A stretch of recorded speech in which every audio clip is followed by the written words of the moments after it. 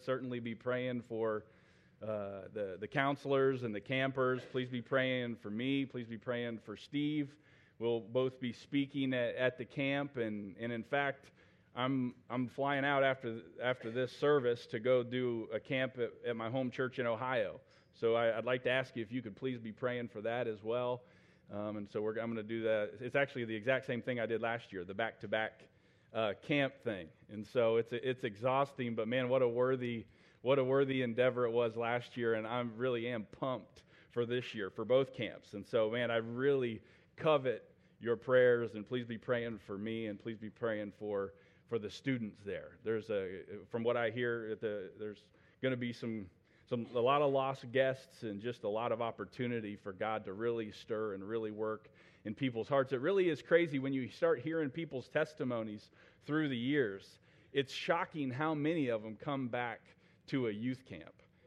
It's something, there is, like Corey was saying, there's something about it, and it's not even always just salvation. Sometimes it's just, wow, that was the line I drew in the sand right there that day, and where I said, I'm going for God, and I'm not turning back. And I'm praying that even for those that are saved, that that'll be what this camp is for them. So please continue to remember that in your prayers, if you would. Man, we had a great service last week. It was a great graduation service where we got to celebrate, and Steve did a great job with that. And so, man, we had a lot of fun with that. And man, it was great to hear from Steve last week. And now this morning, I'm excited to dive back into the book of 1 Thessalonians. We're going to dive back into our verse-by-verse study. For a few weeks now, we've been talking about this word, therefore, that shows up in chapter 5 of 1 Thessalonians. It actually shows up in verse 6 of 1 Thessalonians chapter 5. And what we've been seeing was happening is Paul was saying, therefore, or in other words, because of these truths that I've laid out for you in the previous 5 verses, here's how these truths should affect your life. And in those previous 5 verses, we learned about the day of the Lord. And that the day of the Lord is a reference to the second coming and the times surrounding the second coming. And these verses teach us that the day of the Lord, man, that thing is going to come as a thief in the night. But because we're not in darkness, and because we're children of the day and of the light, not of the night and of the darkness, because of that, we understand the times and the seasons, and so that day shouldn't come as a thief in the night to us. We live in a spiritual nighttime, but we are children of the day, and as children of the day, we need to act like who we are. That's why we see this. That's why we see that transition with the word therefore in verse 6. Therefore, because of these truths, in regards to who we are, we ought to act like it. And to act like it, we shouldn't be spiritually asleep, but we should be watching spiritually. And we shouldn't be spiritually drunk, but we should be spiritually sober. And we should put on the breastplate of faith and love and the helmet of the hope of salvation. And because of that salvation, we saw that whether we live or whether we die, we get the privilege of living together with Jesus. Man, what an incredible hope that is that we have. But then Paul starts to turn another corner as he writes in chapter 5. And similar to how he turned the corner with this word therefore in verse 6, in verse 11 he turns a corner and he uses the word wherefore. And what we begin to see is that God clears off some space to show us, the body of Christ, how we're to function amongst ourselves and how the body is to operate. At the end of my last message, we talked about the fact that we're to comfort and edify one another. That's actually one of the key purposes that God intended when He called us to assemble. Hebrews 10:25, it teaches us that to not forsake the assembling of ourselves together, especially the later in the night that it gets. It's going to be extra important.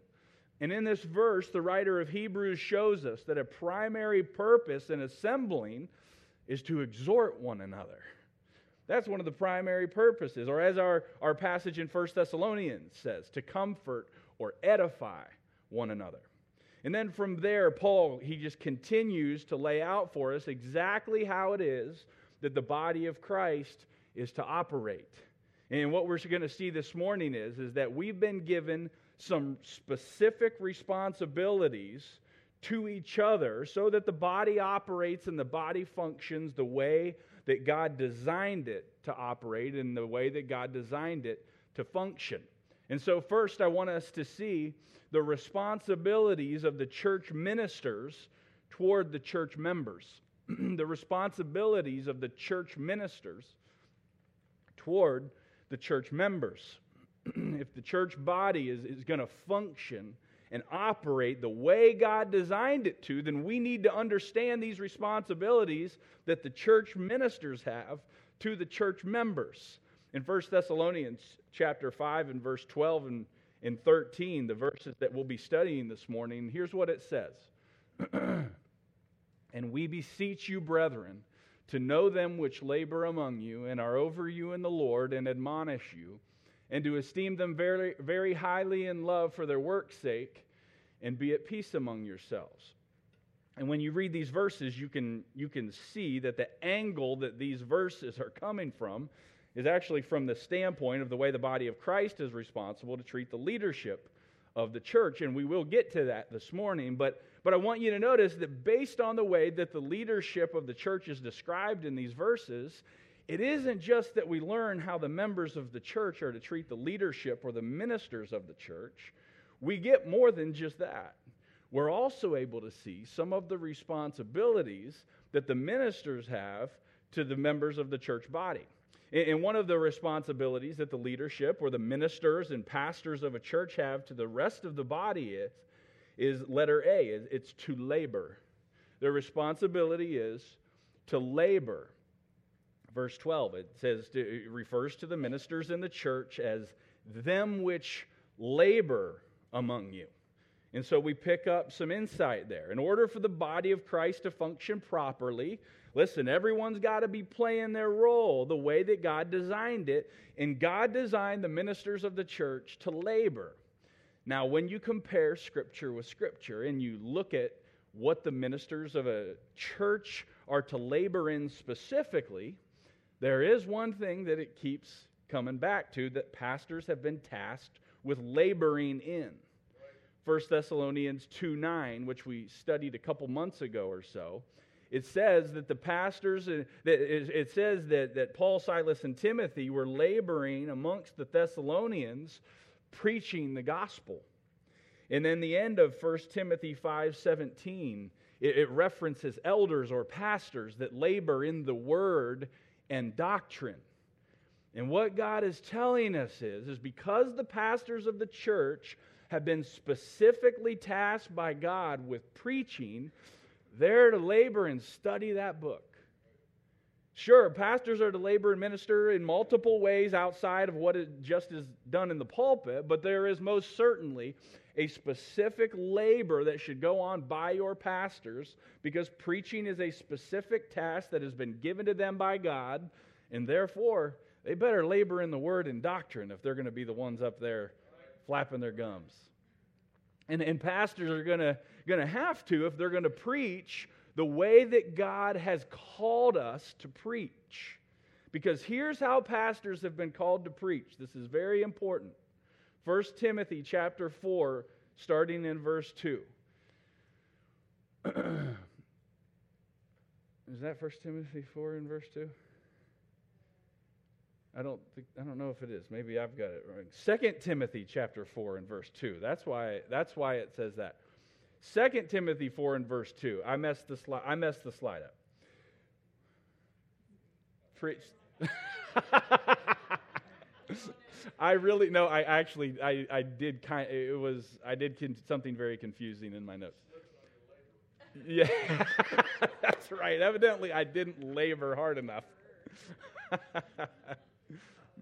Either that or I was laboring so hard I couldn't see straight anymore. One of the two. 2 Timothy chapter 4 and verse 2. It is a verse that you guys are very familiar with, but listen to me closely as I read it. Preach the word. Be instant in season, out of season. Reprove, rebuke, exhort with all long suffering and doctrine. For the time will come when they will not endure sound doctrine, but after their own lusts shall they heap to themselves teachers having itching ears, and they shall turn away their ears from the truth and shall be turned unto fables. Listen, there is a specific way that the pastors have been called to preach, that God has specifically laid out for us in His Word how this thing is supposed to be done. Pastors have been called to preach the Word. Their preaching is not simply conveying information from the Word. It's not simply using the Word. It's not simply about the Word. It's conveying the Word itself. It has to do with the content of the messages. It's where the points of the messages are coming from, not from the mind of the pastor. The pastor is the waiter. He's not the chef. God's the chef. So just like at a restaurant, the best thing that a waiter can do at a restaurant is to keep his grubby little paws off of the meal that the chef has prepared and bring the meal exactly as the chef prepared it. God doesn't want the pastor to prepare the meal. He wants the pastor to deliver the meal that he prepared without messing it up. And when that meal is delivered, according to verse 2 of 2 Timothy 4, it will taste a whole lot like reproving, rebuking, and exhorting. That's what preaching is supposed to be. So if you've ever sat in here and thought, man, he's really coming for us today, these are some hard truths to swallow.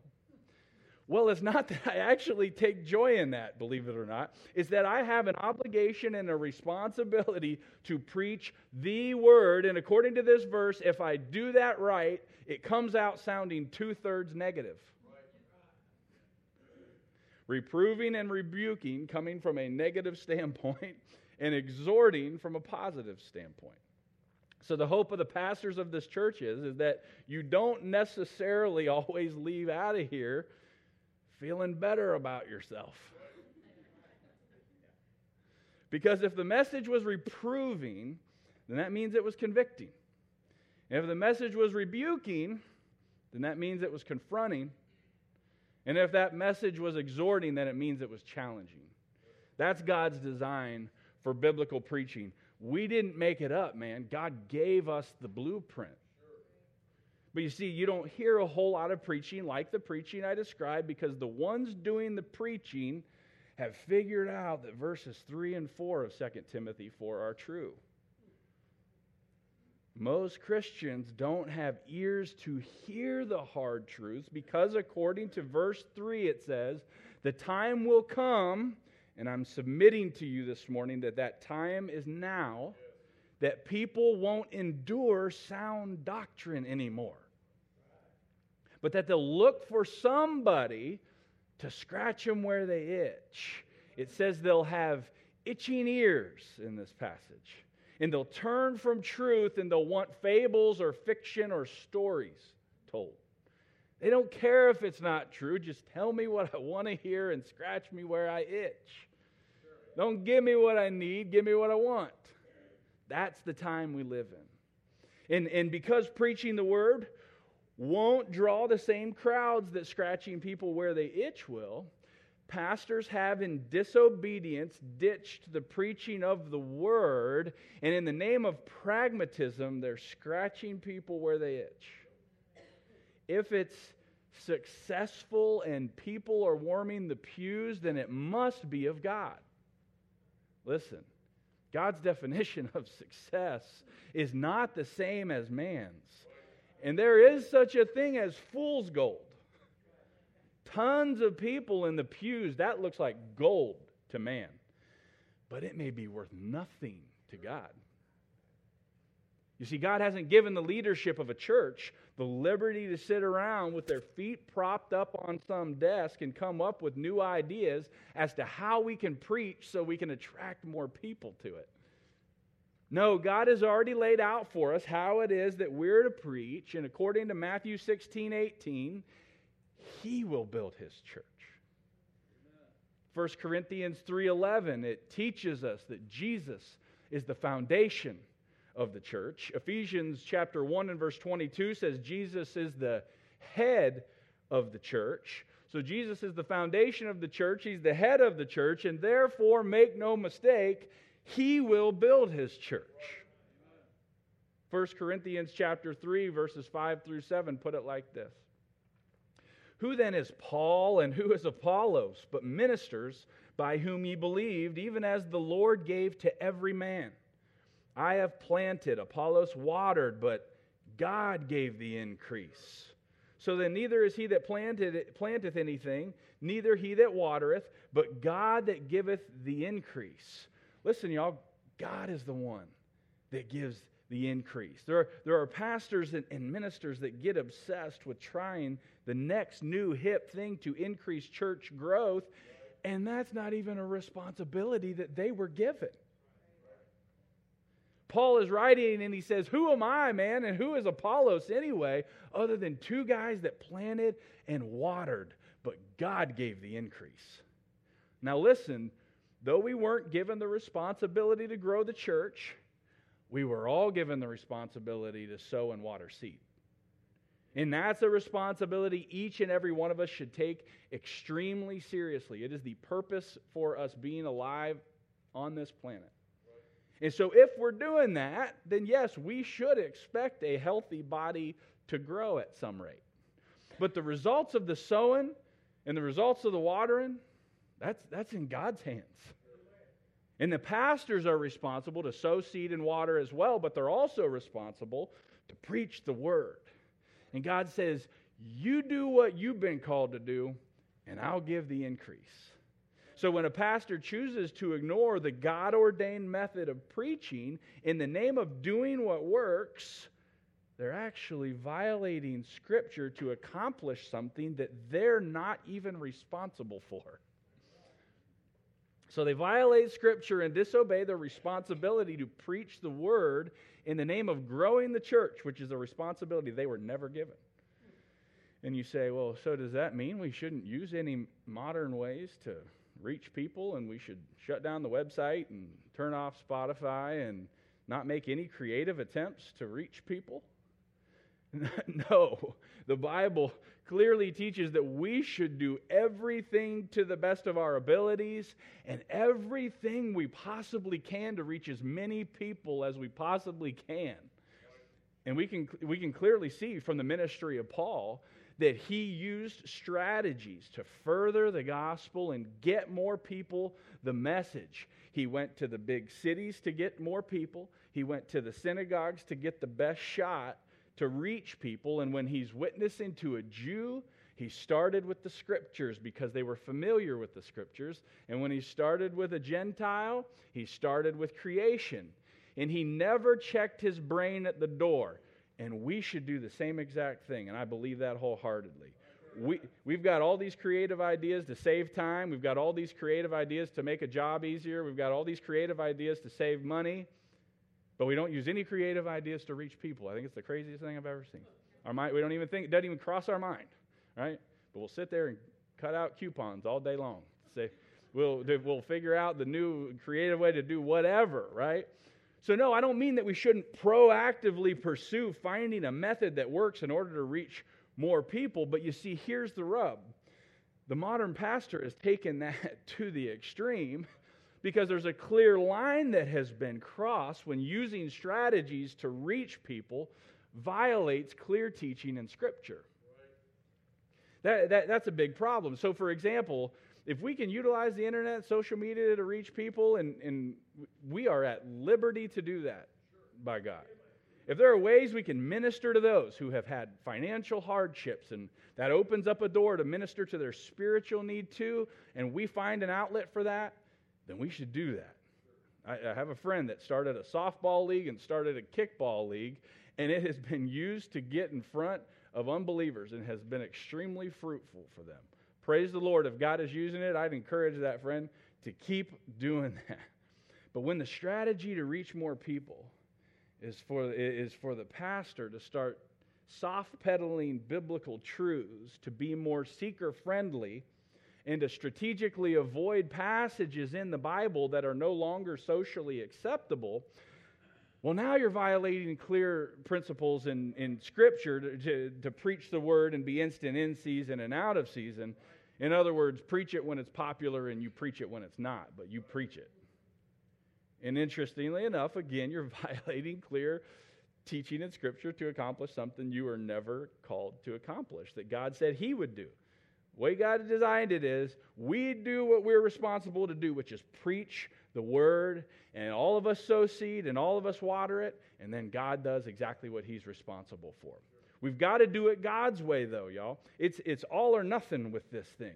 Either the Bible is the truth, and it's the standard for all matters of faith and practice, or we're all just making up junk as we go.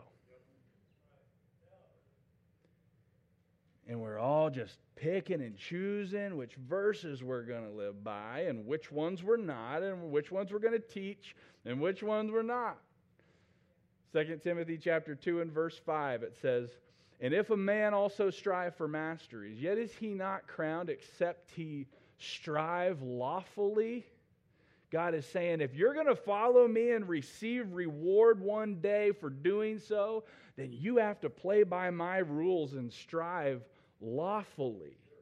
And God has called the pastors and the elders within the body of Christ to labor in word and labor in doctrine so they can accurately and adequately preach the word to the body.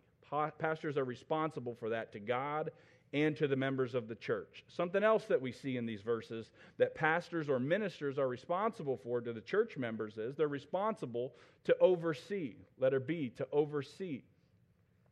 The passage we're in 1 Thessalonians 5:12 says they are ministers or pastors are over you in the Lord is the way that it's worded. Pastors are to be an overseer. That's the word used in Acts 20:28. It says, "Take heed therefore unto yourselves and to all the flock over the which the Holy Ghost hath made you overseers, to feed the church of God which He hath purchased with His own blood." The pastors were made overseers by the Holy Ghost, and again in this verse we see this responsibility to labor in the Word in order to feed the church of God. But God's given pastors a position to look over or oversee or be in charge of what is going on in the church.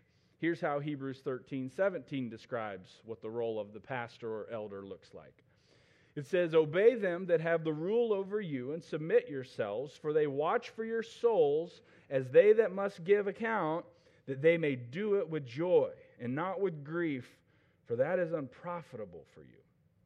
Listen, it's important that you understand that the leadership of the church will actually give an account for you.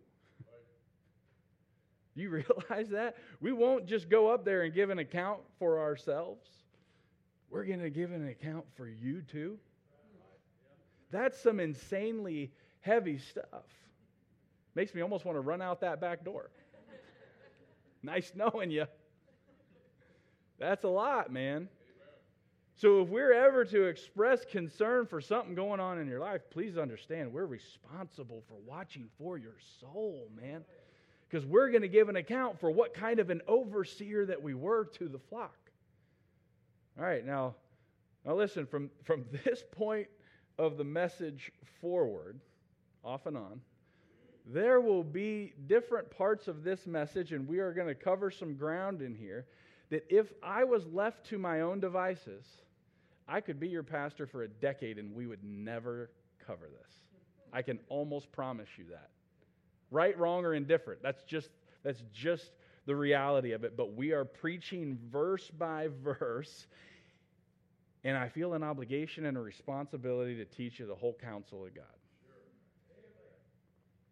And so I have to do that. That's the blessing and the curse of verse by verse, isn't it? Man, it takes you places and you're like, I've seen these two verses coming for a while, and I'm like, what in the world am I going to do with these verses? And so here we are. But man, I do hope you hear my heart as we say that as we move forward, because there are already 3 words I've said in this verse that I've pretty much cussed in modern society just by reading these words. The first 10 words of this verse has the words obey, rule, and submit. Yeah.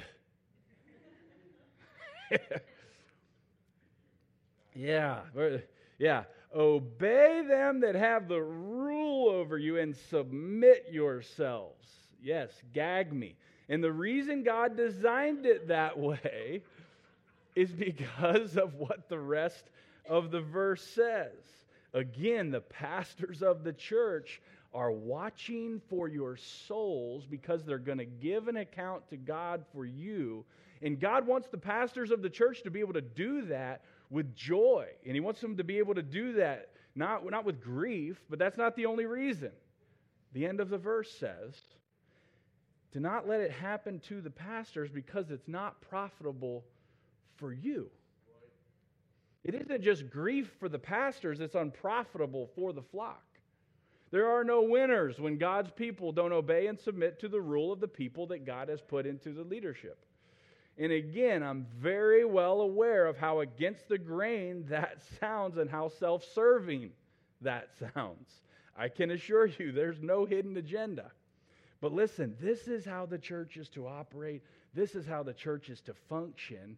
And if you don't hear it from the ones who have been called to preach the full counsel of God, then I'm not sure when you'll ever hear it. And God gives us these details in His Word as to how the church and His ministers are to function. And so it's important that we know these truths or nothing is going to function properly in here. It's going to be dysfunction because here's how God designed it. God designed it like this, listen, to have a group of men that are His ministers, that are surrendered to the rule of Jesus Christ in their lives. And they're accountable to God and accountable to each other and accountable to the church they lead. And God mediates His rule in that church through them. That's how God structured this thing. And the people in turn are to respond to that rule in submission and in obedience. And if I got up here and I said anything other than that and I tried to soft sell that too much, I would be violating God's clear teaching in His Word to you. To mess with that is to mess with His Word and with the structure that God laid out for His church. Now, here's the thing. There isn't anything on the planet that functions properly without an authority structure. Right? If you've ever worked a job, you know that. So though by nature all of this goes against the grain, this is not a new concept for anything that functions properly. But within the church structure, one of the things that can make this thing so difficult to stomach is so many experiences or stories that people have heard about these ministers that have taken this idea to the extremes. It's the extremes that have gotten this thing so out of whack. There are churches out there that when it comes to teaching this kind of stuff, it turns into this whole weird cultish thing where you darn near have to talk to the pastor before you sell your house or buy a car. Right? Trust me, I don't want to know. I don't really, well, I love you, but I don't care that much. If you want a new car, like, do it. Like, that's cool, man. Praise the Lord. But then the pastor becomes so untouchable in these systems that if anything he says or does is questioned, don't you dare put your hand to the Lord's anointed like that. Speaking of gag me again, right? And because of those off-the-wall extremes, it can keep us from understanding the truth about the structure that God wants to have in His church. But it's important to understand the rule that the pastors have. This makes it clear. The rule that the pastors have is limited to matters of the church. We got way outside of that. Now, we're all accountable to each other in every area of our lives, right? We understand that. But this thing of obeying and submitting in the Bible is not in regards to personal matters. Sure, we can offer counsel, and there may be a time where we express concern about something that we were seeing or about things going on, but that's to be in love, and the motive behind that is because we've been called to watch for your soul as someone who will give an account on your behalf. Sure. But certainly not to get permission to buy a car, to sell your house, but for matters in the church. And the way God laid this thing out is that the elders or the pastors or the bishops, or whatever Bible word you want to use to describe that position. God laid this thing out not to be a democracy. There are overseers that God has put in position to lead the direction of the church and to make decisions about everything from service times to children's ministries to discipleship to worship, all the way down to the day of the week that we clean the church, right? What the pulpit looks like, a million other things. A whole lot of those decisions, though, that are being made in some of these regards, these are a whole lot of subjective decisions. The pastor's, I've been told by a good friend, about half of a pastor's job is making a bunch of subjective calls. There isn't always a clear-cut passage of Scripture that lays out for us exactly what you're to do in this exact specific instance. God gives liberty in places like that. He tells us we should assemble together on the first day of the week. He didn't tell us what time we should meet. He tells us we should worship Him in singing. He didn't tell us whether that should be a worship team, a choir, whether the guys, girl. He didn't tell us how that should shake out.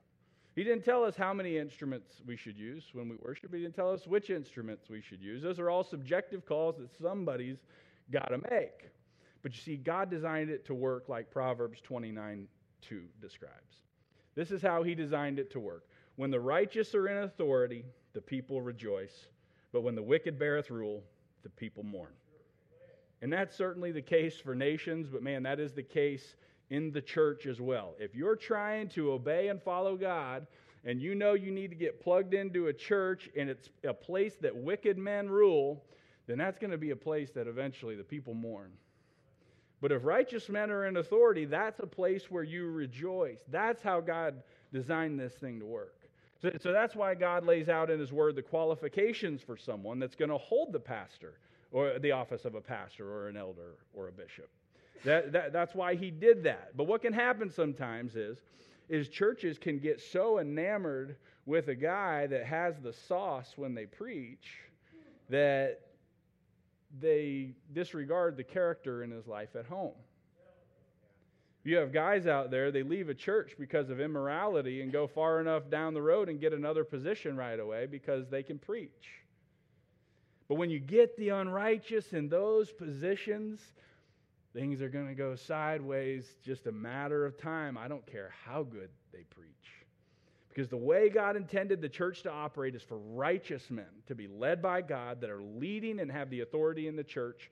But again, the extremes are what gets this thing all out of whack. But if it's done right, it looks like 1 Peter 5 and verse 2 says. Peter's talking to the elders or pastors, and here's what he says.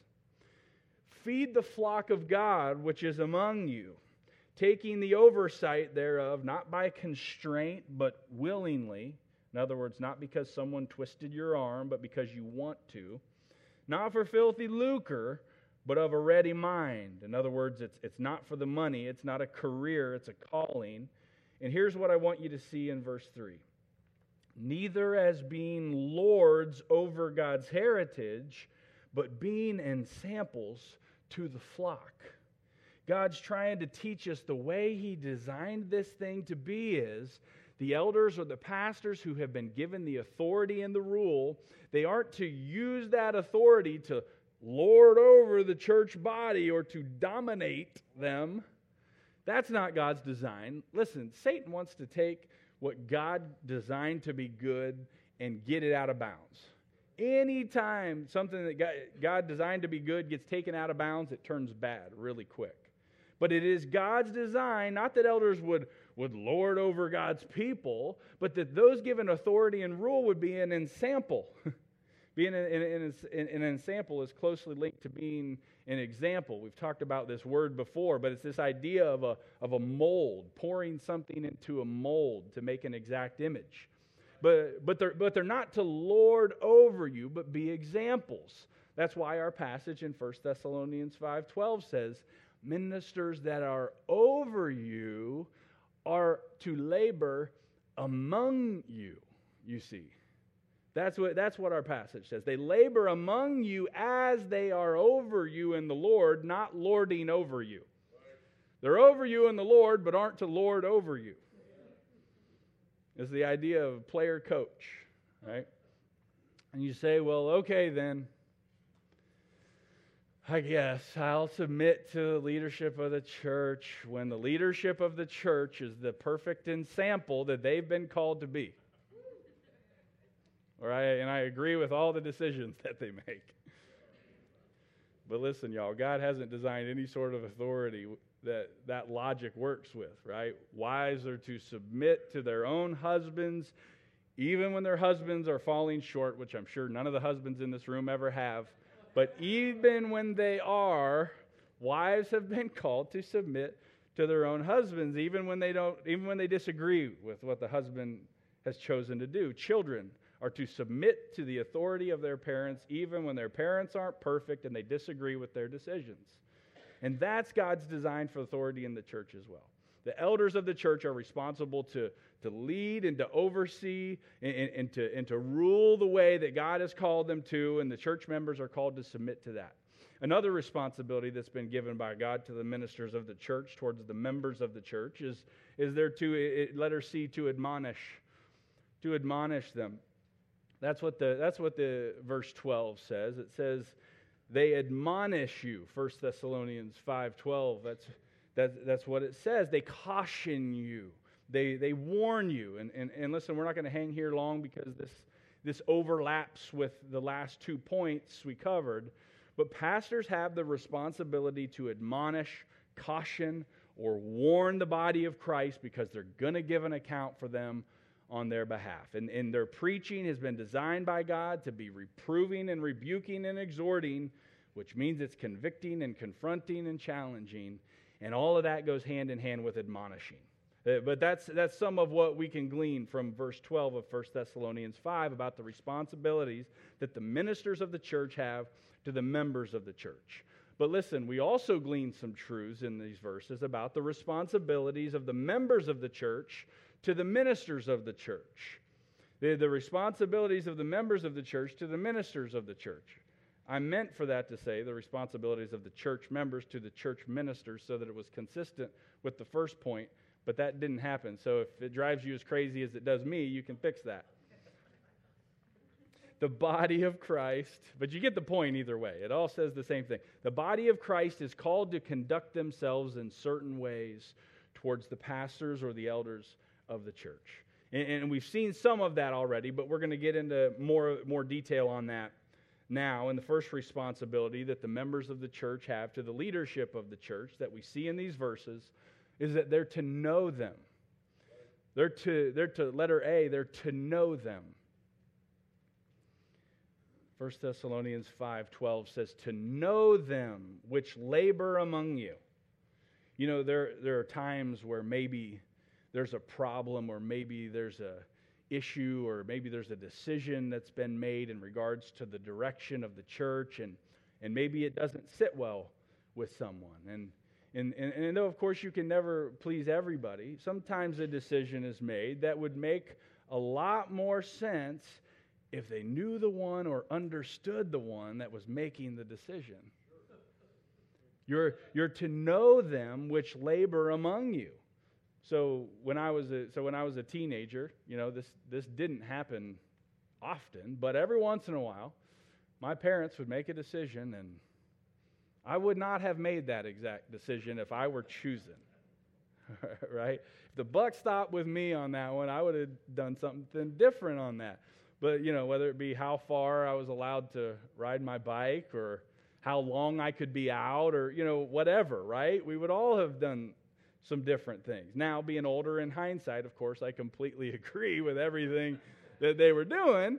But in the moment, I wouldn't have agreed. And that's the same with every teenager that's ever lived. But here's one thing that I have always understood.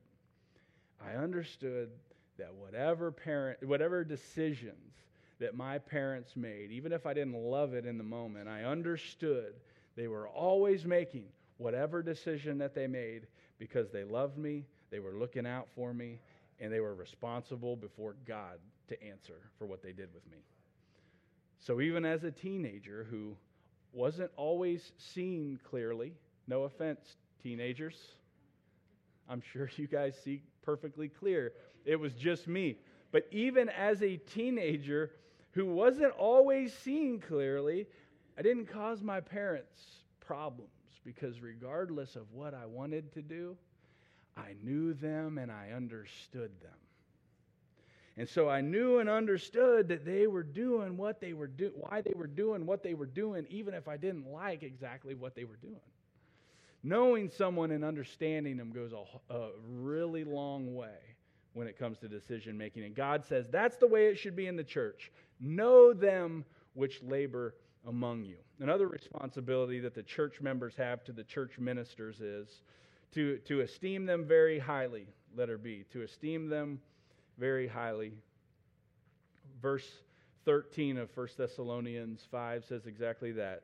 And to esteem them very highly in love for their work's sake. So God says that you're to esteem the pastors and ministers of the church. You're to esteem or hold them in high regard and respect them for the nature of their work and their position.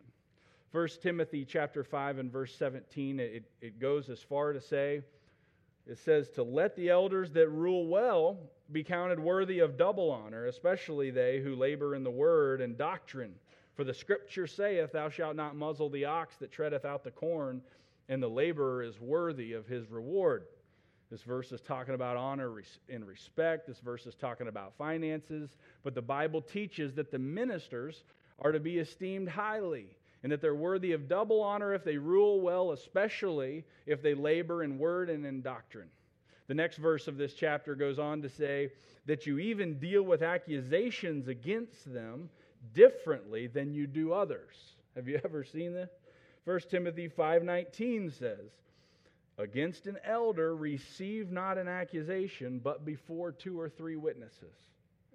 So if an elder is accused of something, you don't pay it any attention and you don't believe the rumors unless 2 or more witnesses testify, and they have to confront the elder as they testify.